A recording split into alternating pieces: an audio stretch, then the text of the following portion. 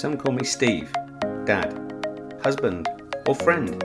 Others might call me boss, coach, or mentor. Today, you can call me the Leadership Hacker.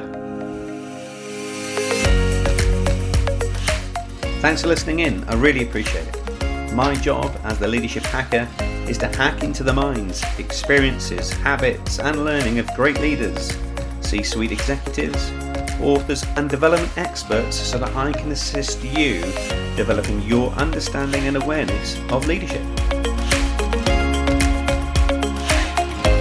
I'm Steve Rush, and I'm your host today. I'm the author of Leadership Cake.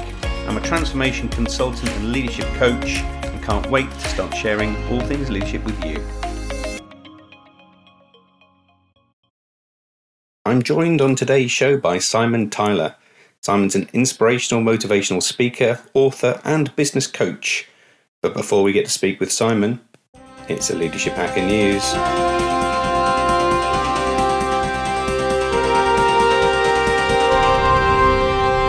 Numerous articles and research papers have been written over the last few years about developing culture in teams and business. Where high levels of good culture were observed, there was a common thread across all of these articles, and it may be less obvious than other behaviours. Where leaders showed and valued innovation and finding new ways of working, it's led to significant higher levels of retention of staff and a higher than average level of engagement. So why is innovation for leadership and leading others so key? Leaders who promote and recognise innovation create and cultivate other visionaries, which of course will lead to new ideas and efficiencies. But deeper than that will motivate people around them and turn their ideas into solutions and outcomes. Giving control of innovation is the first step. Leaders don't need all of the answers and ideas, but do need to recognise ideation and innovation in others. It plays to our intrinsic motivation, and that's what makes us tick. So creativity in this case is less important than leading innovation through others. Here's an example of two new innovations that I found really interesting. Having recently found our podcast charting on Spotify, I also found that Spotify had been innovative in thinking outside the box when it comes to find new audiences. And of course, podcasts is one of them. But a new emergent audience is our four-legged friend community. Spotify has now created playlists for dogs and pet owners. Their research suggests that approximately 74% of owners of pets play music for them, in particular when they're left on their own. In other innovation news, most leaders can relate to the fact that being healthy in mind and body will help them make better business decisions.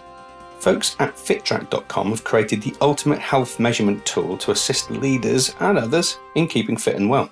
When you stand on a FitTrack scale, a very low, safe electrical signal is sent from 4 metal electrodes through your feet into your legs and abdomen. The electrical signal passes quickly through the water that's present in our hydrated muscle tissue and then meets resistance when it hits fat. So it can not only measure body fat, but also measures muscle, bone mass, hydration and other things to help us keep a track of our vital functions.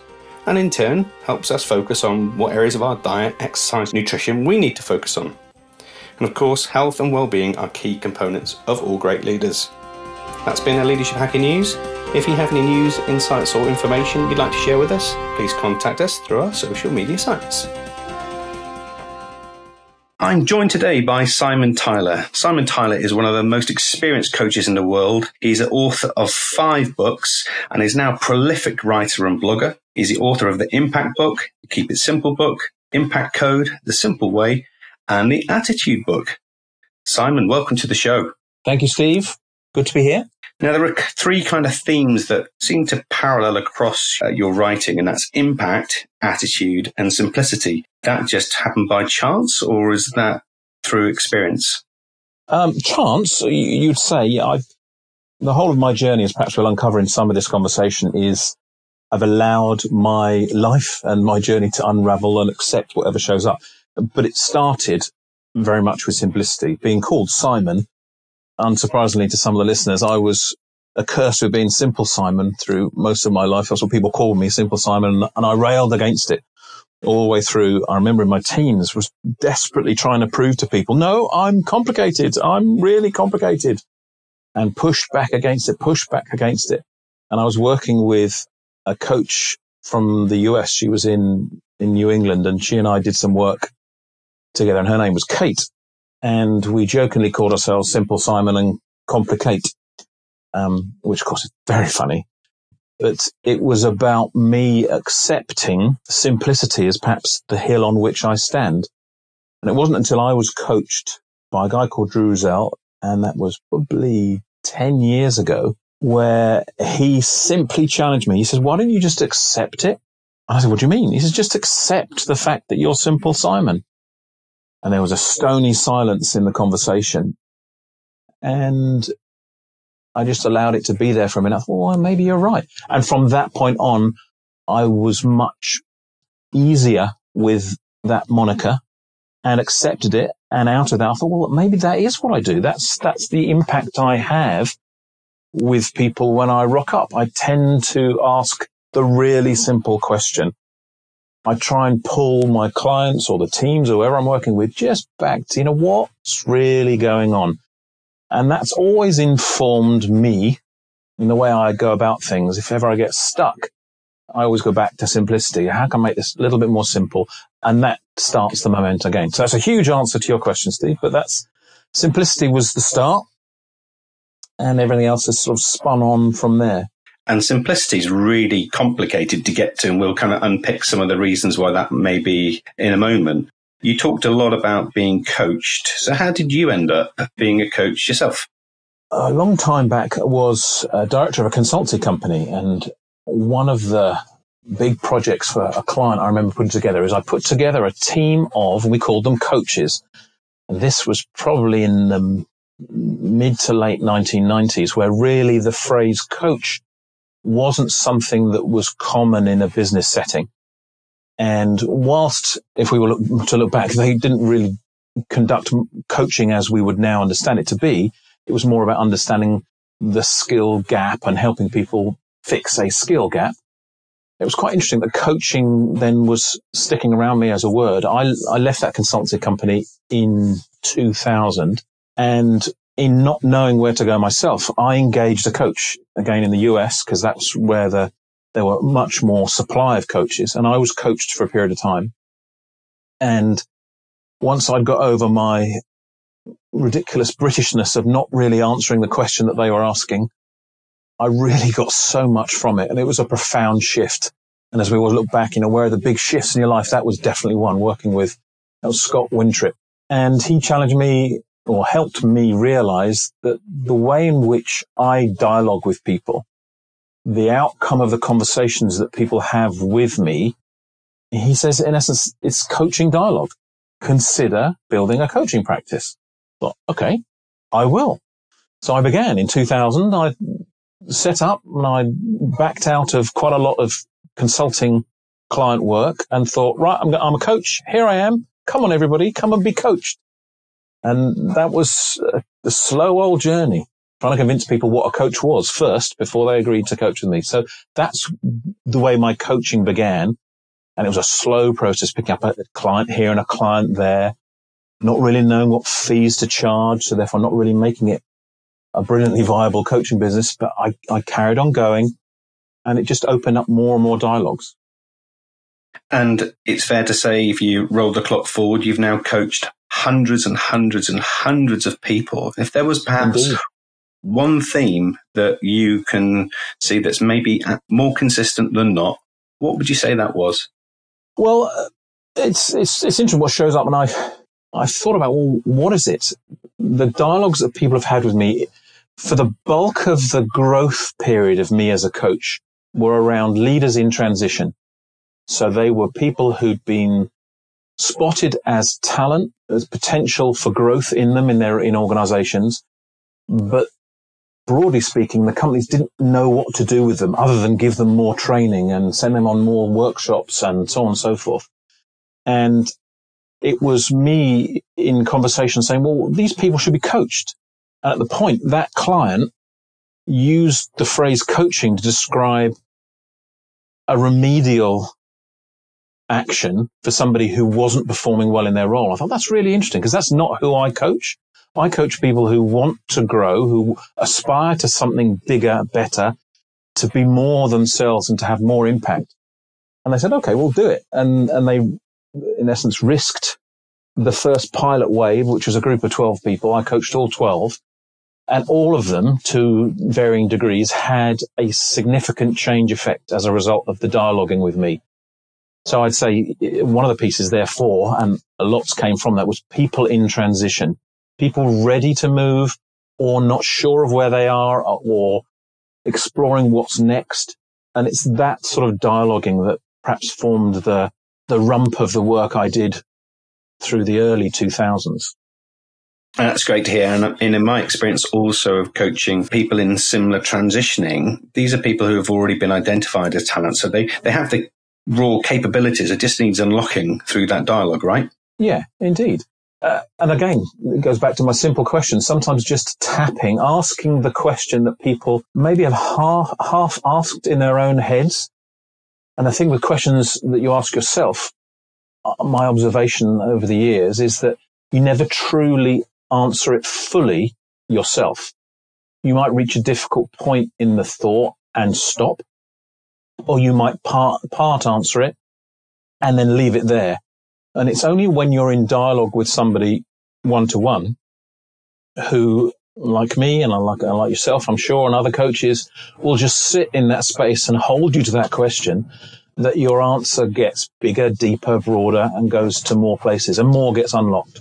What do you think the reason is that we don't take it to the nth degree or that next set of questions when we try a bit of self-coaching?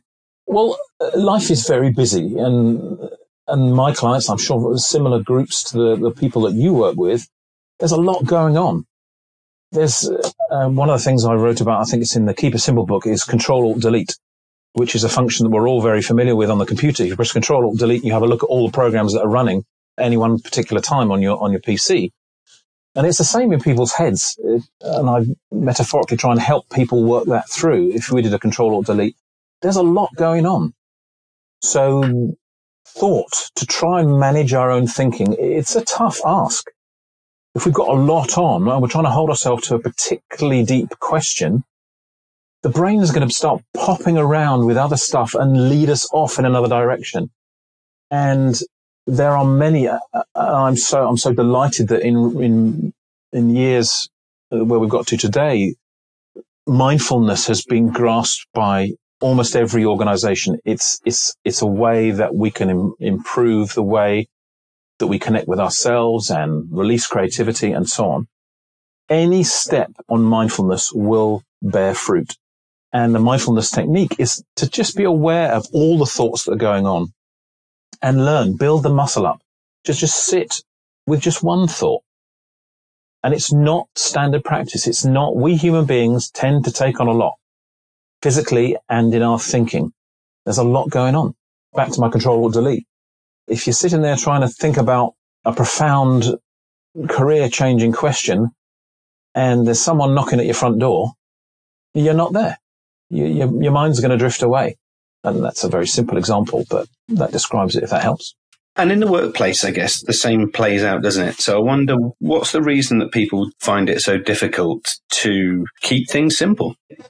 Again, it's the volume of stuff that's going on in the world we're in now. People tend to be responsible for many things, and not just many different things, just the variety of them that needs to be involved in all of their job remit. It just varies so much, from a quiet conversation to support someone to a bit of deep calculation type thinking. And they could be butting up against each other. Asking yourself to make that mental shift all the way through the day and to sit quietly and take on, as I say, some of these more challenging, potentially breakthrough questions and breakthrough thinking. It's in the too difficult box. And I notice people push it out. Or I'll do that when I get my next clear day, I'm going to do that. I'll clear all the appointments out on Thursday and I'll do it on Thursday. No, you won't. It's now. Yeah. And it's clever procrastination. And it's not a bad thing, because what's that wonderful expression somebody used to use many years ago, which is, busy people look more important than important people. And there's an intense busyness, I notice, because there's a lot to be done. There's so much to be done. There's never going to be enough time to do everything you really want to achieve. So one of the outcomes of people working with me is I'll get people to just pare some of that back. It sounds obvious, but what's really important? What do you really want to achieve here? And there's lots of techniques. I've written about those sort of things in a number of different ways in all of the books, just trying to just shift the way my readers and my clients and the listeners to my podcast just slowly pare back the noise that's going on so they can get to the important stuff. Thank you, Simon. That's really insightful. And I think our listeners will resonate with that, where they struggle with their own thinking about how simple they're keeping things, or indeed how complicated they're making things. You absolutely know. People will know when they've reached that point of it's just complicated. They're in a complicated zone. And there's a distinction between complicated and complex. Some things are, understandably and necessarily so, complex. But complicated causes stuff inside us. When we're in a zone of life has become complicated or our thinking has become complicated, that's when we can't think a thought for very long, or we start to feel less than great. Our creativity gets stifled. We get caught, just our mood shifts and all of the stuff I've written about. Our attitude changes when we're caught in complication, and it just changes who we are. So my alert to my clients is just notice that. Oh, there's a moment. Let's come back. See if I can just introduce a little bit more simplicity and start again. There's a real hack there, isn't there? The difference between complicated and complex, and noticing the difference and being wise enough to act on what's holding you back versus what can empower you. They absolutely feel different. Complex feels different to complicated. If you tune in to how you feel and the thoughts that are triggered in a complex situation compared to a complicated situation, they feel completely different. I suspect that's got something to do with how we process information in our brain, and we'll feel complicated, which will trigger some of those neurological threat responses, versus complex, which will keep us engaged and thoughtful and energized and looking for the stimulation, the mental stimulation that comes with problem solving. Absolutely. So impact has also been a key theme for you and part of your life's work over the last 10 years. How would you say to leaders that are listening now that are maybe struggling to get the impact that they're intending? Well, that's a good start, what you just said there. If they have an intention, that's cool. A lot of people don't have clarity over their intention. They just have this umbrella word, I want to have better impact. What do you mean by that? What sort of impact do you want to have? What's the footprint you want to leave? What's the change you want to cause in a room, to a group of people, to the situation, to the strategy? Any thinking to get a little bit more clarity on what your impact is, your intention, is important. Starting there, I notice, and perhaps this drove me around my work with the Impact Code and the Impact Book, is people then often jump from, okay, I've got the impact I want to cause. Now tell me the actions. What actions do I need to take? And as I unravel in that book, it's a path. Action almost is the fourth part. Driving, causing, forcing action for your impact. And it's interesting, listen to the other shows you've had, different people, different guests you talked to, they talked about this in different ways too. And for me, it's working through the pathway of causing impact. And I use 4 A's. The first one is attraction, how you attract people to the way you think and getting people aligned to the impact you want to cause, so more people are on board with you. So in essence, developing your magnetism as a leader. The second A is creating appetite, so people find you, your message, what you stand for, your purpose, alluring. The third A then is advocacy. That's where you start to create people who advocate what you stand for. And you nurture them almost in effect as your cheerleaders, but they start to be part of what you're causing. And then the final A is action. That's where you start to create change. And almost at that point, the change you want to create, you seek to create, it's started to happen anyway because of the previous steps you've taken. I love that, Simon. So many of our listeners will be familiar with the good old-fashioned impact to action gap. And what you're talking about here is the kind of three elements that sit before action, which will unlock Absolutely. impact, right? Yeah, and I write my notes, little impact notes in there, just hacks, if you like, to help people through each of those previous stages. And when you really become desperate to have impact, you're not going to invest in those earlier phases. Just being more authentic on a daily basis, which is you being you truly, doesn't feel like powerful enough or fast enough, and you won't do it. And if you don't invest in that, the end is not going to happen. The action is not going to happen. You also write about this in your latest book, The Attitude Book. So how do you see that attitude defines our outcomes as leaders? Well, attitude, I love it. I didn't realize it until I said to my publisher, next one is going to be about attitude. They went, great, okay, here's the deadline, get it written by then. It's like, oh, okay. It's a big thing. And the more and more I did my research around attitude and how it plays out and looked for examples and stuff that had worked, the bigger and bigger it got. And here's me thinking, I've just got to settle on 50 pieces of advice about attitude. It was the most difficult writing phase of all of my books was for the attitude book, because it was just so big. You started to get into such a huge area. But I did, obviously successfully managed, and I used their deadline to get me to conclude. And I cut out almost as much as has gone into the attitude book, which therefore leaves me with, I wish I had. And I've written about it subsequently. But attitude is the magic, if you like, or the magnet that makes it happen. And attitudes get affected all the time by what's going on around us. If we've got no real sense about what we want back to impact, no real sense about what we want to have impact on, our attitude is going to just drift. And it's your attitude that attracts people and situations and occurrences to your path. If you're clear, when you become clear and you can narrow your attitude range, and I talk about that when I speak at conferences and events, the first step is often to become aware of the breadth of the range of attitudes that you carry with you and narrow them. Because if you've got from your great day attitude all the way through to your bad day attitude, that's just too great. People don't know where they stand. You attract a mishmash of stuff that just doesn't help you. Narrow the range, which takes a little bit of thought to just a little bit more, I suppose it's control of your attitude initially, which then allows you to shift your attitude in the direction you want it to. And that, as I say, becomes magnetic, and different things happen when your attitude changes.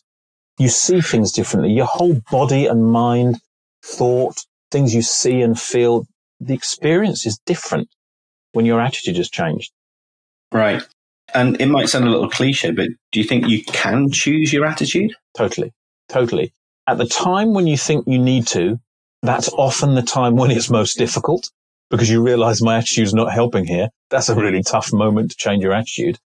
Another lovely expression people say is the best time to repair a roof is when the sun's shining. But most people wait until they realize, it's the winter. Now's the time to repair my roof. Not a good time. But you can shift your attitude, and it's a choice-based thing, and it's checking in. And maybe when we get to my 3 hacks, we'll talk about some techniques that just get you back to the middle of you to become more determined and intentionful. And that's when it starts.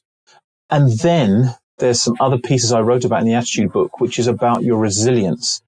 So your attitude resilience, so that it can withstand the pushback you'll get, or the counter attitudes, or maybe there's a prevailing attitude in your team or in your company that doesn't feel like the one you want to have as well.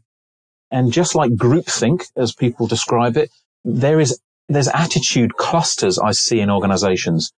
Be careful. Just notice how that attitude attracts to that team or group or company certain situations, certain occurrences. Synchronicities happen around those attitudes. If you're the leader, you're the one that's going to set the tone, set the attitude. And it takes starting with just a few of the people around you who are aligned, that's when you start. You referred to in your attitude books, there's a lot of this attitude starts with self, and you have something in there called the You Board of Directors. Just tell us a little bit about that. Yeah, I like that one. And that's similar. And again, the people who read all of my work will notice some fairly common threads or clusters around which the notes that I write tend to sit. And this is definitely one. The You Board of Directors it's a moment to, I suppose in NLP terms, they would say you're changing your position to look at the same situation from a number of different angles. That's all. And this came out of a conversation with a director in a financial company, and he was a bit lost and not sure what to do, a bit stuck. So oftentimes coaches are very useful to help people get going, get momentum again through that stuck period. And the You Board of Directors is a board of directors that is you, but it needs a cap change, if you like. So I give the example of the chief executive you. So if you were the chief executive of You PLC, managing you, your brand, what you do, what you're all about, how would the chief executive get involved? What would their role be? How would they, in general terms, look at how you're doing? What results would they want to report about you?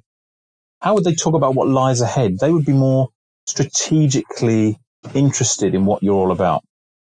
Other roles, you might have a chief financial you who would look at the performance, the absolute performance. What's the personal finance? What's the financial implications of what you're up to? What are the risks involved right now? Where might investment be needed? And then you might have other roles, chief operating officer, HR you, chief marketing you. So if you build that team, and it's an opportunity to perhaps take a moment away from your everyday activity on that, take yourself away for a board meeting for You PLC and just work through. And I'd always invite people, if you've not got a professional conversation dialogue that you've got arranged with a coach or a trusted colleague, then maybe journal this. So put the chief executive you hat on and write as if you were the chief executive of You for just 5 minutes. And it's a really interesting exercise that always bears fruit, and it just helps people shift the way they view themselves. It's really powerful to do that self-exploration thing, isn't it? And see the world from a different perspective. Yeah. I'm sure you have this as a frustration with all of my work. Quite a lot of the time people go, oh yeah, I get that. I really like that. I'm going to do that. And they never do. The difference is the people that make the grab, the hack in your world that works for them, do something with it, work with it, sit with it, reflect on it. If you do that, that makes the difference.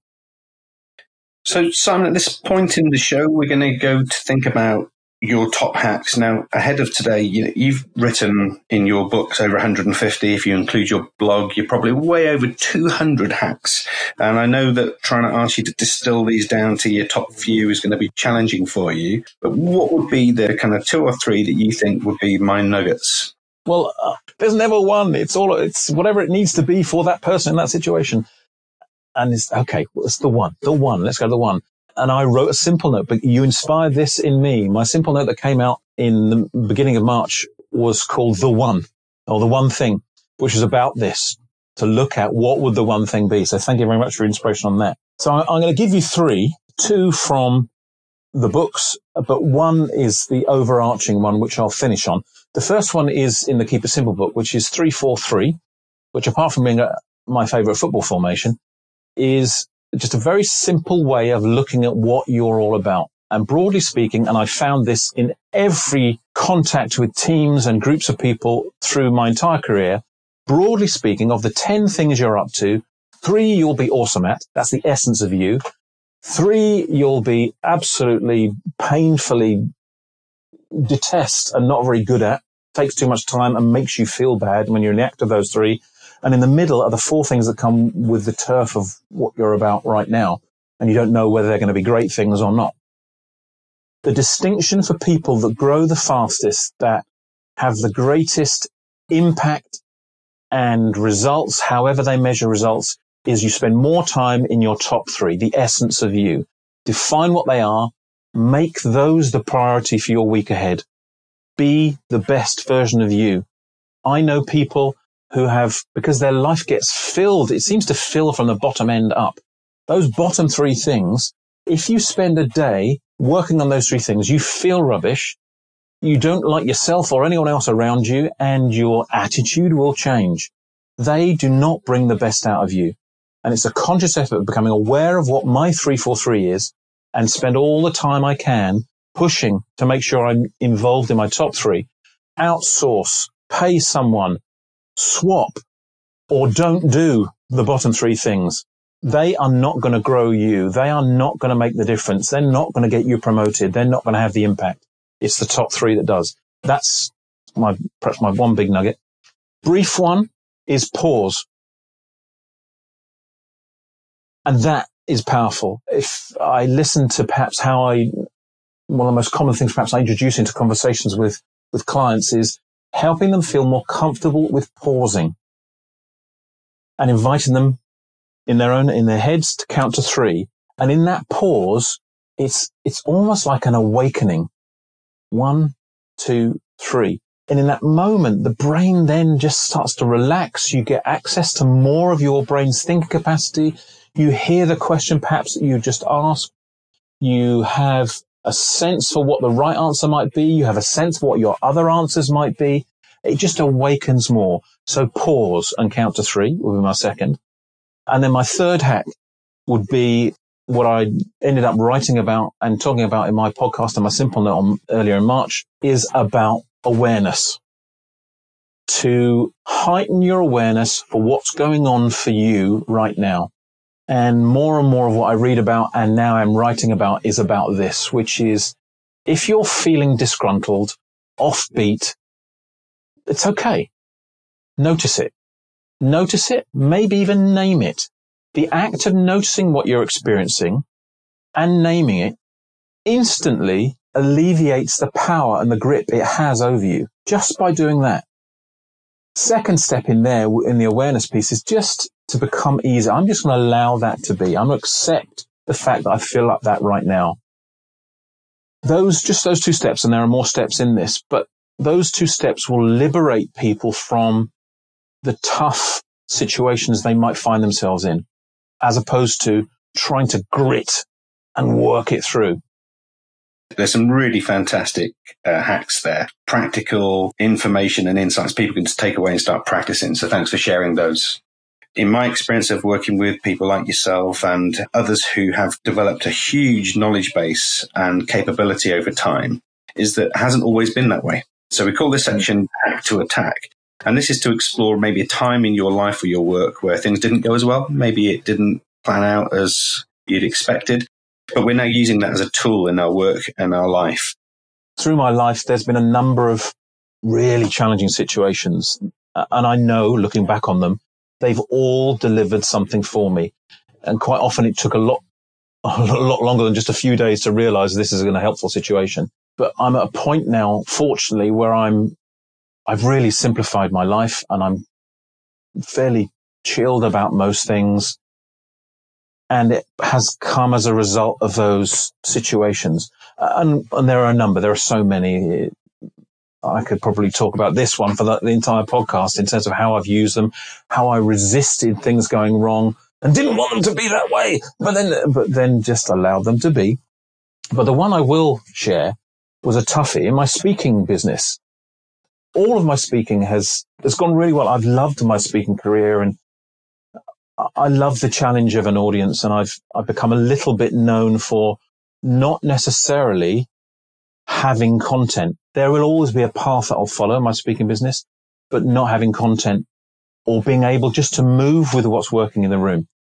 That came about as a result of something that went disastrously wrong in a speaking business, where I was speaking at a leadership learning group. And it was after dinner. The circumstances were not conspiring very well for me. The food was delayed. The drinking was accelerating. And I stood up and I'd been asked to do something very inspirational for this group of 25, whatever it was, leaders on this development program. And it didn't go well at all, to the point that I just stopped and said, this is not going well. I'm going to sit down now and enjoy the rest of the evening. And I just stopped. And I don't know where that voice came from, but that was some kind of an inner guidance in me told me to do that. And people were shocked. I said, well, no, this is part of your plan. And I said, no, it's just not going well. This is not going well at all. And obviously I went into my drive home. I remember there was a train strike, I think. So my drive home then was probably 3 hours on my own in the car in the early hours of the morning. I scoured myself and I tore myself to pieces. I can remember going to sleep when I eventually got home thinking, that's it. I'm never going to do it anymore. I'm never going to do this anymore. What am I thinking? What was I even thinking? And there's a whole piece of dramatic and nasty, dark introspection. And it took 3 or 4 days for me to realize there's a gift in this somewhere. There's an awesome in this awful, as my coach friend Kate would say. And I just sat with it and thought, well, just wait for it to come up. What is there for me to learn? And what it was it's just confirmed for me that the way I speak at events is totally flexible. I'm acronym free, and arguably I'm content ambivalent. And I was trying too hard to push content to a room full of people that wasn't ready. And that was a great learning for me, just to be more fleet of foot and just be me, just be totally real at speaking events. And that served me so well since that time. It's a super story, and I think many of our listeners can resonate with that moment where it's just not working out. The key, of course, in this is that self-coaching and finding that within most problems, there's also a solution, right? Absolutely. So if you could time travel back to when you were 21 and you now had to meet Simple Simon at 21, what advice would you give him? He was having a tough time at 21, I remember. He didn't really know who he was. I was in work and I was just plodding along trying to please people. And whilst that's still an important part, I think my advice would be to tune in a bit more with who I am. And I think all of my thinking was out there on other people. What did they think? What did they want? What do they want me to do? Who do they want me to be? And it meant it was a tough time. I remember 21, that was a tough time. So my invitation perhaps to myself would be go to my edge more often. So tune in to who I am. What is it I want? And the gift now of what we know about coaching dialogues, I'd love to have had that then. At 21, to have had some kind of a mentor or coaching conversation. Go to the edge. Whatever my edge is, go to there. I think I played safe and I played inside. As much as my career traveled in interesting directions and it was great and served me well, I think more could have happened. I'd want me to believe a bit more in myself. I can remember how self-doubt was a really tough challenge, and that's little bits of that come up every now and then, even at this late stage in my life I'm at now. And perhaps finally just decide what you want and head towards it. Because I don't think I just started to decide until probably my late 20s. I could have had a different time, but who knows? I'm pleased with who I am today. And that's the main thing, right? No regrets. Yeah. I should imagine our listeners have been stirred by what you've talked about and are starting to think about some of the tools and techniques that you've described. How can they find out a little bit more about your work, and where would they ideally go to find that information?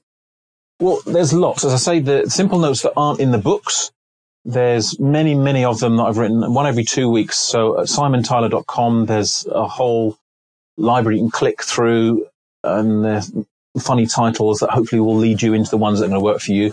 And also the podcast version of all my simple notes is available on SoundCloud, Simon Tyler. If you search that in SoundCloud, you'll find me.